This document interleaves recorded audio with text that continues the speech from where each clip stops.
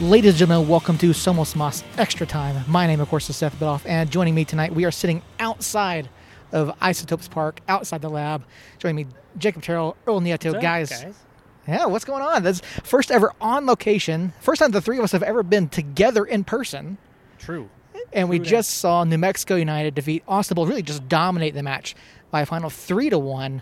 I don't know about you guys. I sat up in the press box. You guys sat in the dugout. What were your impressions of tonight's match? Yeah, I feel like it was everything that we expected it to be. I mean, we talked a lot for the several episodes leading up to this that tonight the soccer was going to be secondary, and I know for me and Earl, being out there on the field, and then we actually came early and helped set up, and it was awesome to see the fans coming in and the fans respond to everything, and 3-1 win just as icing on the cake for me. Yeah, it's pretty much exactly what Jacob just said. The match was second class in this instance. I mean, first time home, and I'm not sure if it was 574 or 575. I like to say 575 just because it's 575. I've been told two different things. I'm going to go 575 because that's a zip code here. But yeah, so just being in the dugout and on the field and watching the fans come in and just watching the little creation of what the club means to everyone, it was incredible. I mean, and then on the pitch, obviously seeing 3 goals being scored. I'm pretty sure that's the first time we've hit 3 goals in quite a while. Since Oklahoma City last year. Which was when? June 17th. My point. So it's the first time we scored 3 points in quite a while. The second half where they came out and scored a goal to tie it up, they caught us on our feet, caught us flat. We responded really well. So I was overall impressed with the way the game went and just the way the crowd was. Yeah, United seemed to come out firing on all cylinders, and there saw some stellar performances from guys like Harry Schwartz, like Sergio Rivas. For me, my man of the match was Sergio Rivas. His stat line was just absolutely incredible. 3 shots on target, 1 goal, 2 additional chances created, 89% passing accuracy. I don't know how you could argue with that, but do you guys have any other shouts for man of the match, or do you agree with Sergio? Yeah, no, I think Sergio's a great choice. It's not watching it on TV or not having a bird's eye view like you do up there in the booth. You can't get a whole sense of the play on the field. Like, you can't get in a rhythm about it. So man of the match. There's a good call that you could put Kalen or Yearwood again over there. Just because I was talking to Earl down in the dugout. Yearwood's been like USL best 11 good this year, and tonight he was no different. So, but I think for this match, for the first goal at home in 575 days, for it to be Sergio, and like you said, the chances created and then just the work that the midfield did overall, I'll agree with you there and say Sergio. So I would love to agree and say Sergio. I love Sergio. He's one of my friends on Facebook. I also he's everybody's friend. I know. Either way, I digress. I wouldn't say Sergio. I also wouldn't say Kalen or Yearwood or Schmitty or anyone else. I know what you're gonna do, and I'm mad I didn't think of it. It's JPG. No. Were there 8,500 and some odd men of the match? That's my second man of the match. Oh, that's your second one. Okay. That's my second man of the match. So who's your man of the match? My first man of the match is Schwartz. Schwartz, yeah. Schwartz looked super freaking dangerous. Every time he touched the ball, it was some kind of goal-scoring opportunity with crossing from the right to left. He was just incredible. He's my man of the match, and then obviously my second man of the match is at 8,967. I think it was 600. 8,647. Whatever the heck it was. Either way, I'm not good at math. The over 8,000 people that showed up and cheered on the fans, or cheered on the team, is my second man of the match. Yeah, it was a great night for United. Again, 8,647 folks in the stands, which we were told was the highest attendance in the league this year. Big shout out to the club, to Peter Trevisani, everyone in the front office who made that happen, given all the changes due to the changes in COVID protocols here over the past week and a half, 2 weeks or so. And I think everything over the past 2 weeks just kind of built up to this. And the guys talked about in the presser, like there was just no preparing for the amount of noise, and you could see how much it meant to these guys, in the moments they took before the match, moments they took after the match. I mean, we talked about it in the podcast this week. It was going to be emotional. It was going to be a big night.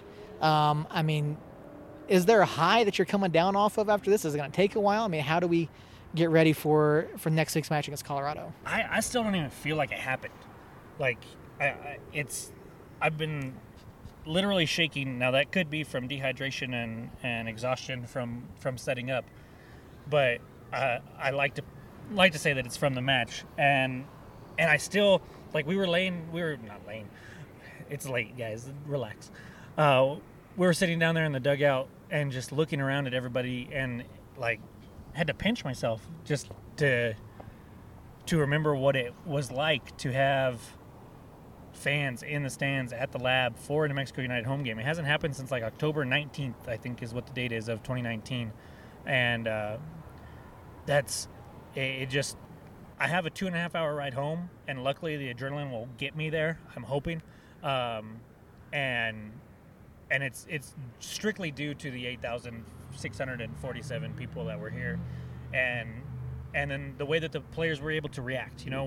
We talked about the 2019 season and them not being able to hold on to leads, and they gave up that early goal in the second half, and you're like, kind of like, oh, here we go.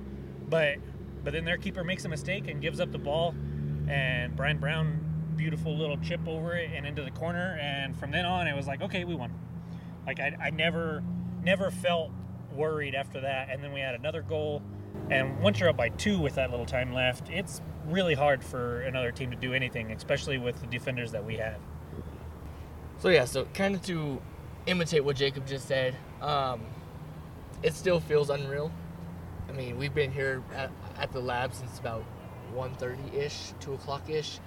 And just setting up the field and just knowing all the preparations going into this, and then it happening. I still feel like I'm waking up from a dream, and tomorrow will be May 15th, and I'll be getting to do this all over again. A boy could dream.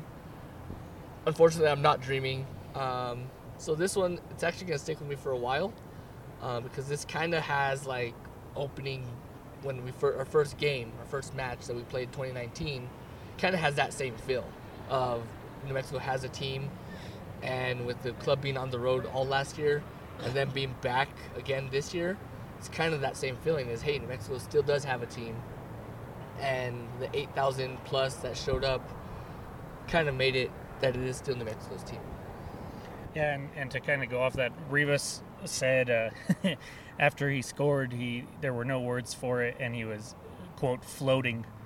And you kind of chuckle at that, but then I take a look back, and I feel like I've been floating all day, like from the moment I got up to the drive to Moriarty to pick Earl up, to the drive in, to setting up, to everything. It feels so blurry, and like it really didn't happen, even though my body is screaming that it really did happen.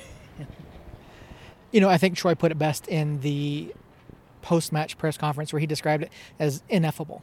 Yeah, there's no real way to describe tonight and what it meant to him and the players. And I think the same could be said for us. I mean, this is something that we've been waiting for again 575 days, to be back at the Lab, back seeing United in person. And yeah, I don't see myself going to bed anytime soon. I'm gonna go home. I'm gonna watch some more soccer, and I can't wait for the next time the guys are back here in town. Yeah, so 2 weeks. 2 weeks we got Loudon. I can't wait either. It's going to be the same thing for me and Earl. I think we're both going to set the field up again and experience that. And man, the amount of preparation that goes into turning this stadium into a soccer pitch is absolutely insane.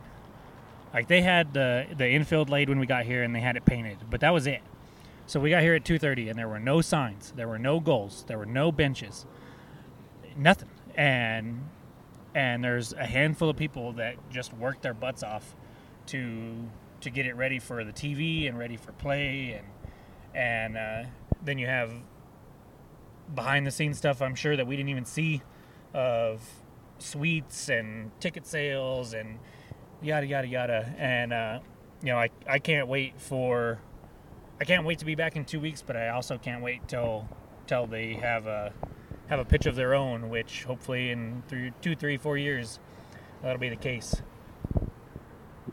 Yep, I don't think there's anything more to say. Fantastic night for New Mexico United. Fantastic night for the fans and everything, and everyone surrounding this club. Again, live from the lab, New Mexico United defeat Austin Bold by a final score of 3-1. For Jacob, for Earl, for myself, thank you guys so much for listening, and we will be back with you live on YouTube Tuesday night, where we'll look ahead to Colorado Springs and maybe give a little bit more in-depth conversation about tonight's match. Yeah, guys. We'll see you guys next week. Somos Unidos. Or in a couple days anyway. Somos Unidos.